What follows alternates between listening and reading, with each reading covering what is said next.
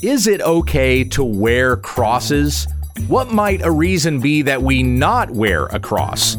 And is God still doing a work through miraculous sign gifts today? The answers to these questions when we understand the text.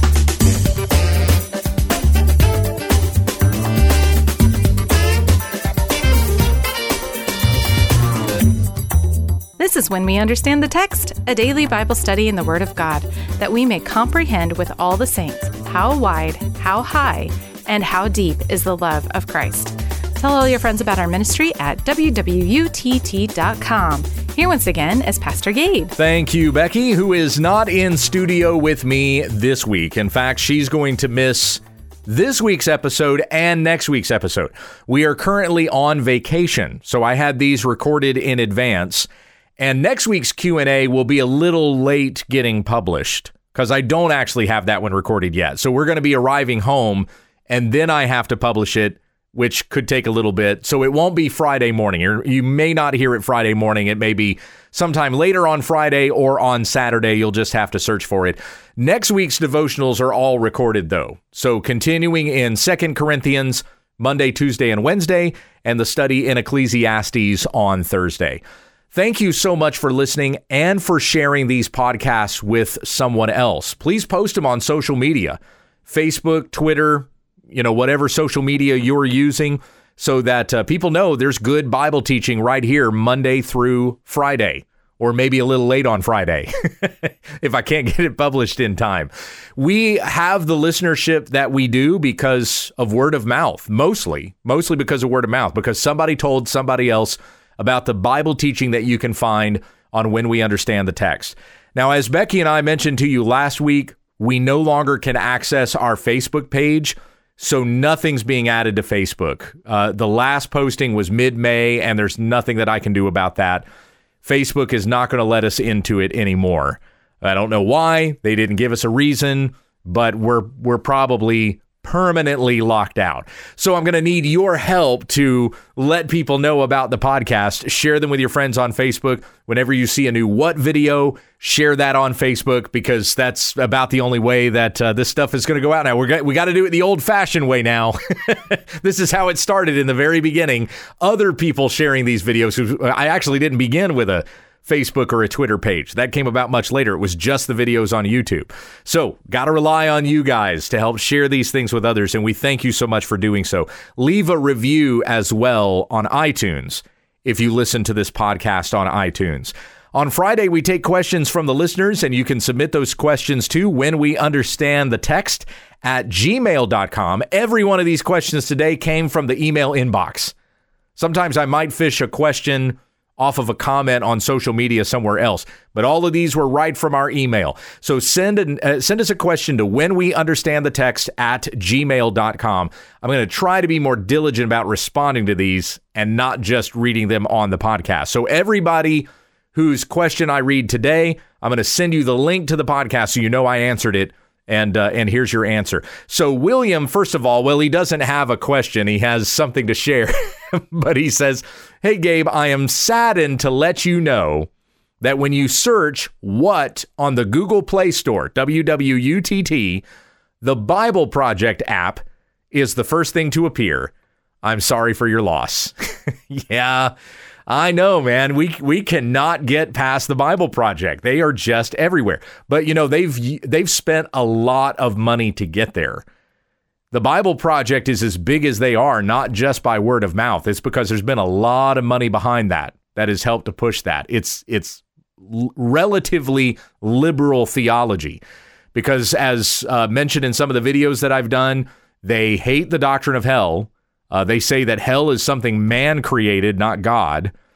They are opposed to penal substitutionary atonement. They say that is not a biblical doctrine.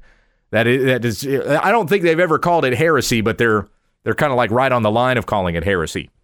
But it's absolutely what the scripture teaches, that God put forth his son to be a propitiation for our sins, as it says in Romans chapter 3, as it says in 1 John. Jesus is the atoning sacrifice for sins, and whoever believes in him, your sins are forgiven. Your sins placed on him with his death on the cross, his righteousness given to you. And when Christ died on the cross as a propitiatory sacrifice, he took the wrath of God upon himself, paying the debt that we owed by his blood on the cross. That is absolutely what the Bible teaches. Isaiah 53, it pleased the Lord to crush him. And we've read recently from 2 Corinthians 5:21, for our sake he became sin who knew no sin, that we might become the righteousness of God in him. And yet the Bible Project would call penal substitutionary atonement a false doctrine. That's false doctrine for them to be able to say that. I wish fewer people were watching the Bible Project and relying upon their resources. But unfortunately, when you search what in the apps, you come up with the Bible Project. I said that I've worked on an app, I've paid for the app, and it's only available through, well, whenever it gets published, it's only going to be available through Android, through the Google Play Store. I have to pay like 4 times more to get it published on Apple. It's ridiculous. But anyway, I'm still waiting to see if the app is going to work through Android, and that's not yet happened. I don't know what the hang up is, but anyway, as soon as we know that it's on there, if you have a Droid, you can go ahead and do it now. Search for WWUTT and see if the app comes up. And if enough people like it, then, maybe I'll invest the money to expand into Apple or iPhone. But for now, it's not even on Google. This next question comes from Simon. Hey, Pastor Gabe and Becky, do you guys wear crosses? Why or why not? Did you ever wear them? Is it okay for a Christian to wear one? I love the podcasts and videos. Keep them coming. God bless you. Thank you so much, Simon. Yeah, we do both wear crosses. I will admit, I once had my ear pierced, just the left ear, only once. It was in high school and college, and I wore crosses. I wore cross earrings in that ear. I've had a cross necklace. I've had crosses on T-shirts. I've had crosses on bracelets or on my watch. And Becky likewise has had cross necklaces and things like that. Yes, we do wear crosses. We have crosses hanging in our home. Why do we hang crosses or wear crosses? I don't really wear a lot of symbolism anymore. I try in my clothing to remain pretty neutral. I've shared about that before.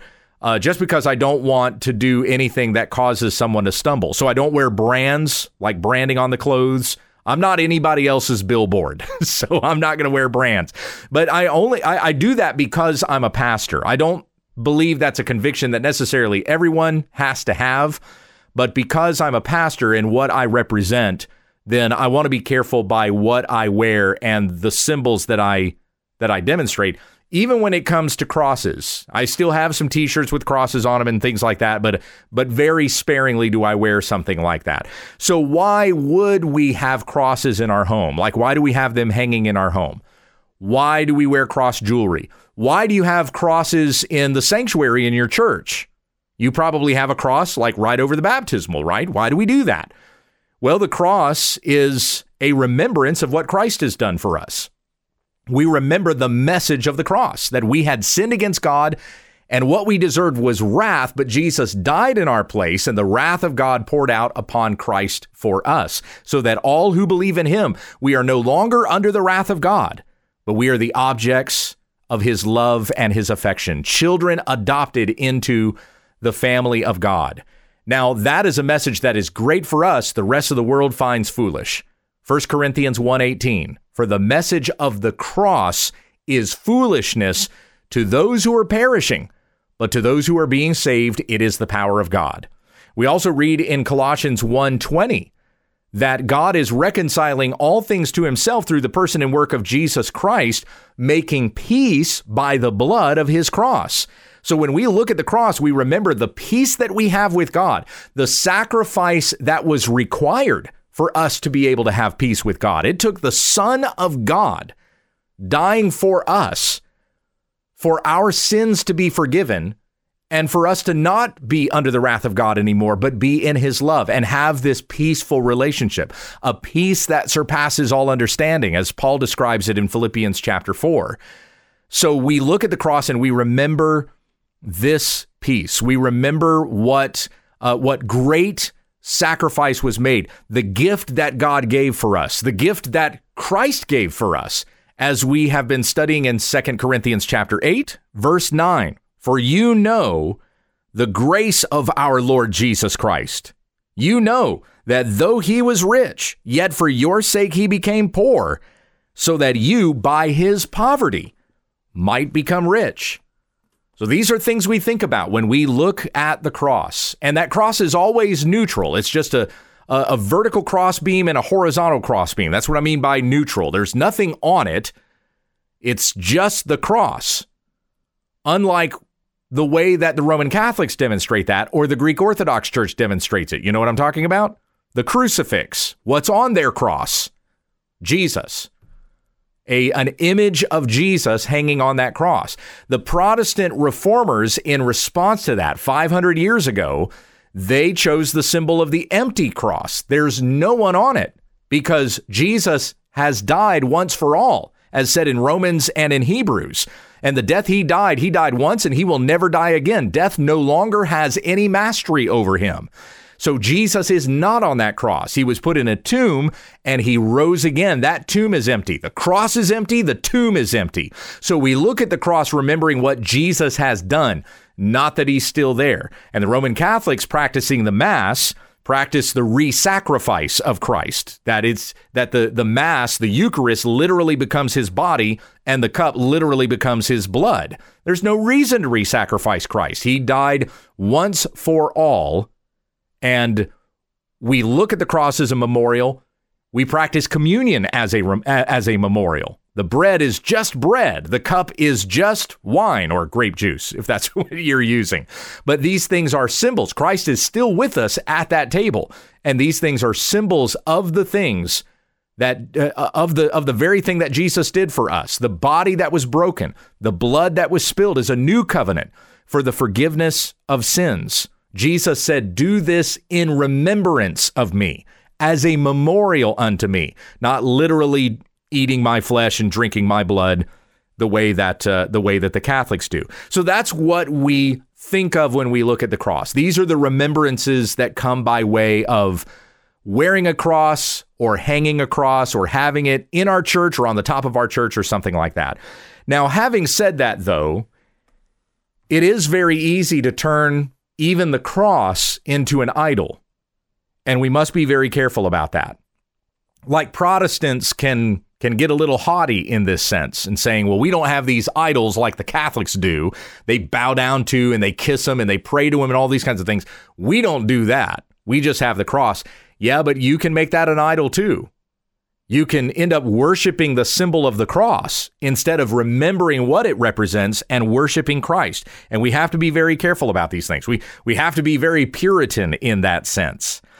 I've heard Dr. Albert Mohler talk about how when he'll do tours on the Southern Baptist Theological Seminary campus, whatever your opinions are of Dr. Mohler or Southern Baptist, set those things aside, okay? Just hear the story for what it is. So he's giving a tour to prospective students. They're walking around on the campus, and he says this happens every single year. Every year, there's a student that will say, why are there no crosses? After walking around on campus, looking at all the buildings, even visiting the chapel, they'll notice there's no crosses anywhere. Why are there not crosses on these buildings, which are buildings in a seminary? And Dr. Mohler will respond to them and say, because the men who designed and built this campus, they were very Puritan.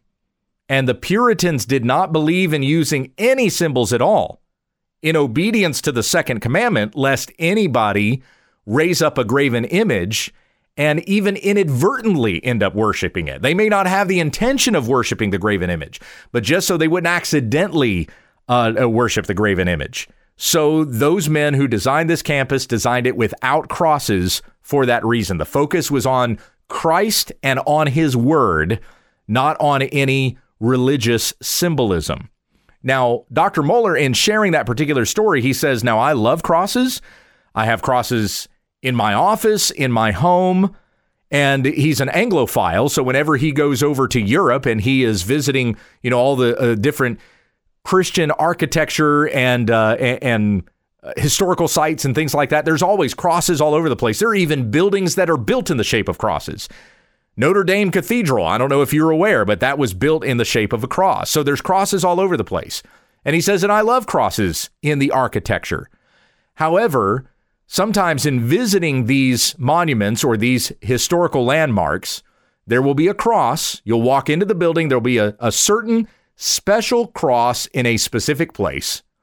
And you'll notice that there are people that have put flowers around it. And they've built little shrines and put those shrines around the cross. And there are marks on it where people have either posted notes or they've kissed the cross. And even while they're there admiring the architecture, somebody will walk in and they will bow before that cross and pray to it. They will stand up and kiss it as though there is something about that cross that would bless them, as though there's something about that gesture that would give them blessing. And Dr. Mohler says, I tell you, in those moments, I become very, very Puritan. And it would be better for that cross to not even be there than for those people to come in and worship that graven image instead of worshiping and honoring Christ. And so, again, a cross can be a great symbol. And when we hang crosses, let us exercise that rightly. Now, it may be a conviction in your heart that you can't do that. By hanging a cross, I might cause myself or somebody else to stumble. And if that's the conviction in your heart, then don't go against it, lest you sin. Remain Puritan in your thinking in that particular sense. But don't pass judgment on somebody else who's wearing a cross because they may be exercising it in the right way, not in a sinful way. In my Sunday school class on Sunday, we've been going through Judges. As a matter of fact, we just finished up the book of Judges. I'm about to jump into 2 Thessalonians. Becky and I answered a question on this last week. So somebody had said, are you ever going to post all the rest of the lessons on Judges? And the answer is no, because I didn't get them all recorded. But you can go back and listen to older podcast episodes that I did on Judges. Anyway, a recent story that we looked at as we were closing up Judges was in chapter 17. Let me start reading here at the very beginning. There was a man of the hill country of Ephraim whose name was Micah, and he said to his mother, the 1,100 pieces of silver that were taken from you, about which you uttered a curse, and also spoke it in my ears, behold, the silver is with me. I took it. And his mother said, blessed be my son by the Lord. So at first she cursed whoever took the silver, and then when she found out it was her son, she blessed him.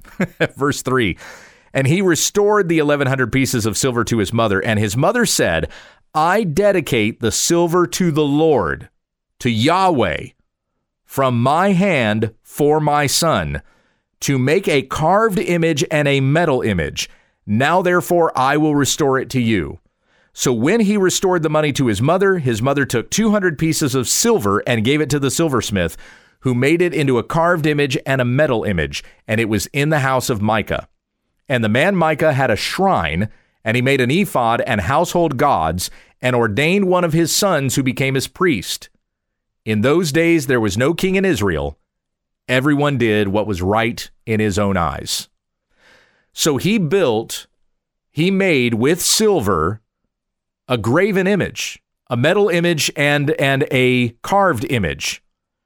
And these were things that he worshiped. Now, what did these images represent? They were idols, to be sure, but what did they represent? Were they idols to false gods? No, they weren't. In fact, consider the words again from Micah's mother. I dedicate the silver to the Lord, from my hand for my son, to make a carved image and a metal image. Now, therefore, I will restore it to you. They thought what they were doing was God honoring. They thought by making this metal image that's in the image of something, God, something in the heavens, whatever it was, but they believed that this was a symbol of who God is. And so they thought they were doing something that was honoring the Lord, but they were not. They were breaking the second commandment, where God says, do not raise up a graven image. Don't even make anything that looks like me in heaven above or on the earth below. Now, the Ark of the Covenant had angels on the top of it, right? And when the temple was built, there were images of angels even in the temple. So it's not that this command means that we can't make an image of anything at all, but we cannot make an image as an object of our worship. And that's what Micah and his mother were doing here. They weren't really worshiping the Lord. They were worshiping an image, though they thought they were worshiping God. It was breaking the second commandment. And this is talked about here in Judges as apostasy. When the golden calf was raised up at Mount Sinai, after Moses was on the mountain for 40 days and the people are going, whatever's happened to the guy, we don't know. And so they go to Aaron. Aaron has them take off all their gold. He makes a golden calf out of it. And he says to them, behold, your God who brought you out of the land of Egypt. So he made that golden image to represent God, and they worshiped it. But it was wicked for them to do that, and they were punished, and many died as a result of that wicked thing that they had done. So it is not honoring of God to worship an image, even though you may think that through that image you are worshiping God. This is what is so incredibly damning about what is happening in the Roman Catholic Church and in the Greek Orthodox Church, where they have all of these symbolisms that they indeed do worship. They make it the focus of their worship, bowing down to it, kissing to it, praying to it. That's worship, folks. Doesn't matter whether they call it worship or not. They may try to mask it and say, no, this is veneration. No, you're worshiping it. That's what you're doing. And it's breaking the second commandment. No question about it. So in that way, we have to be very, very careful. And this is a matter of the heart more than anything else. If having a symbol is going to cause you to sin and worship that thing instead of worship God, then don't have the symbol. It would be better for you to not even have a cross in your home if it's going to cause you to worship that instead of worship the Lord. I tend to be pretty loose on the application of that, of the second commandment. When I say loose, I mean I'm not Puritan in the application of that. I do not think that all paintings of Christ are inherently sinful. Nor do I think that paintings of doves as the Holy Spirit or tongues of fire as the Holy Spirit would be inherently sinful. See, it's interesting about that. Those who really are strictly abiding by the second commandment would say that images of Christ are wrong, but they don't have the same opinion about images of doves or tongues of fire, which would also be images of the Holy Spirit. So anyway, just kind of mention that. But I don't think that we should be making images of the Father, because the Father is spirit, but Jesus is a man. He is the God-man, still the God-man, as mentioned in 1 Timothy 2:5. There is one mediator between God and man, the man, Jesus Christ, who is seated at the right hand of the throne of God, and we're going to see him return when he comes back to judge the living and the dead. So Jesus had a physical body. And in that sense, if we theorize what it was that he might have looked like or whatever else, I don't think there's anything inherently wrong with that. I don't think that we should have images of Jesus, though, hanging in our homes. That just doesn't seem like a good idea to me. And certainly not in the church, in the sanctuary. I visited a Baptist church a few years ago, and they had a stained glass window of Jesus right over the pulpit. That really bothered me. Crosses are fine, and I think we can look at a cross in a neutral way, but I find it really difficult to believe that a person could look at that image and not have some sort of veneration or worship toward it. And it was a terrible image on top of that. It was the white-skinned, blonde-haired, sissified, needy Jesus. That was exactly the portrait that was there in that stained glass window. We were just there visiting, but I told my wife, if I were pastor here, that would be the first thing to go. And we would be having quite a battle over that, I'm sure. But I don't think that should be in there in the sanctuary. Anyway, so there's the answer to your question, Simon. Yes, we do wear crosses. There's the reason why we wear crosses. Be very careful in the way that you remember Christ through even symbols like that, like the symbol of the cross.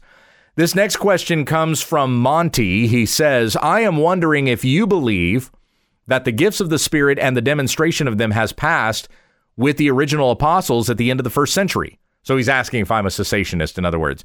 I have seen many who misuse and misrepresent this, yet that does not justify condemnation of those who believe these things are still real. If this is your position, then you are saying that Satan and his kingdom are manifesting their works while God is no longer active in this arena. What is your position? Well, we've answered this many times on the podcast before. I do believe that the apostolic gifts, those spiritual gifts that affirmed apostolic ministry, those gifts have absolutely come to an end. And we have in Hebrews chapter 1, verses 1 and 2, long ago, at many times and in many ways, God spoke to our fathers by the prophets, but in these last days he has spoken to us by his Son. And in Hebrews chapter 2, beginning in verse 3, we're talking about the message that was declared at first by the Lord, and it was attested to us by those who heard, while God also bore witness by signs and wonders and various miracles and by gifts of the Holy Spirit distributed according to his will.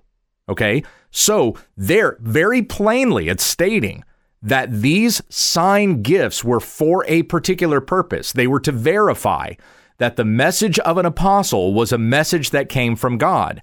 How do you know that an apostle is speaking the word of the Lord? They verify that they are sent by God through the miraculous signs that they performed. And when you saw those miracles, you knew they were miracles. This is not like what the charismatic churches do today. What they call miracles cannot be verified as miracles. Folks, I cannot state that emphatically enough. They're not raising the dead. They're not healing the sick. They're not speaking in tongues. What charismatics are calling those gifts are not what we saw those gifts being demonstrated as in the book of Acts. When Peter restored the lame man, everybody knew that man was lame, his limbs were shriveled, and he could not walk, and now look at the guy. This was a miracle, and it was spoken about in all of Jerusalem. Even the people that did not believe the gospel still had to acknowledge a miracle had been done here. When Peter raised Dorcas from the dead, everybody knew she was dead, and Peter raised her to life. When Paul raised Eutychus from the dead, everybody knew he was dead, and then they saw this miracle that was done right before their eyes. When the Gentiles in Cornelius's household, when they spoke in tongues, the Jews that were there saw this as something miraculous. So they weren't just speaking gibberish nonsense. All kinds of pagans were doing that. These were men and women in this house that were speaking foreign languages that they previously did not know. And the Jews that were there were astonished by this because it meant that the Holy Spirit had come even to the Gentiles. They saw and acknowledged something miraculous. That's what these sign gifts were. So I'm sorry, you cannot tell me that what's happening in charismatic churches and in Assemblies of God or Foursquare churches or the apostolic churches, they claim to be apostolic, but they're really not. You cannot tell me that what is happening in those churches are the same kind of miracles that the apostles were performing. They're not. These sign gifts are not being performed in these churches anywhere today. Now, will God still do something miraculous? Will he still heal the sick? Will he still grant somebody perhaps the gift of being able to speak in a foreign language that they previously did not know? If he does, it is distributed according to his will, just as it says in Hebrews 2:4. It's not that people have specific giftings that they just always have. He's a faith healer. He's a person that can speak in tongues or be able to interpret in tongues, so on and so forth. Those are gifts that are given for specific moments and for specific reasons. There's no such thing as a faith healer. If somebody says that they're a faith healer, they are lying to you. What Todd White does when he goes out and stretches people's legs out, try to even it with the other leg, he's a charlatan and he is faking you. He is not actually healing anyone of anything, nor has he ever. Todd White is a liar. So is Bethel Church. So is Benny Hinn. So is Joyce Meyer. Any of these other people that claim to do these miraculous things. Even the pastors that claim to receive new revelation from God, Beth Moore, Stephen Furtick, Rick Warren has even done this to a certain extent, T.D. Jakes, Joel Osteen, so on and so forth. They are not hearing from God. They are not giving you some kind of a new word or new revelation. What we have from God is right here in the Word, in the Bible, and we don't need any other new revelation than this. So my position on that is absolutely biblical. You cannot show me from Scripture that these miraculous signs are still happening with the kind of regularity that we saw them in the book of Acts. And once again, you have to understand the reason and the purpose for these miraculous sign gifts. It was to verify that an apostle was speaking the word of the Lord. Paul says to the Corinthians in 2 Corinthians 12:12, the signs of apostleship were clearly performed among you. If anybody comes to you today claiming to be an apostle, they're lying. And the way you can respond to them is by saying, raise the dead and prove it. They won't be able to do it. Thus, they are not apostles. So there's the answer to your question, Monty. I know that I get passionate about that, but it's because so many people have been led astray. And incidentally, you kind of loaded your question as though to say, well, Satan is still doing his work. Are you claiming that God is not doing his work? God is absolutely doing a work in this world right now. He is doing a work in the lives of people who hear the gospel of Jesus Christ. The dead are being raised to life. Those who were dead in their sins and their transgressions are raised to new life in Jesus Christ because the gospel was proclaimed to them. The Holy Spirit regenerated their hearts to believe it, and they have turned from sin to Christ and so live. That is the work of God that is being done every single day and where the gospel is preached. So Monty, go out and preach that. That's what you need to be concerned with doing. And that will turn back the work of Satan that is being done in this world. Amen. Well, let me finish there since we're at half an hour. And if you have any other questions that you'd like to submit to the podcast, send them to whenweunderstandthetext@gmail.com. Be in prayer for the Hughes family as we are out on the road, and God willing, we'll be back again on the air with you soon. Let's finish with prayer. Heavenly Father, I thank you for the questions that were submitted here today, and I pray that the answers that I was able to give were in accordance with your word. It was in accordance with what the Bible says, not according to my own opinion, but in submission to the word of God. Thank you for giving us this word and giving us a knowledge of understanding according to your Holy Spirit, that we may not only be hearers of the word, but doers of what they say. Keep our hearts and our minds fixed upon you, not worshiping objects or graven images, but we worship Jesus. He is the author and the perfecter of our faith. And looking to Jesus, as it says in Hebrews 12:2, means that we put our faith and our trust in him, in that which is unseen. And Lord, haste the day when our faith shall be sight, when we are gathered together to Christ and are with you forever in your glorious kingdom.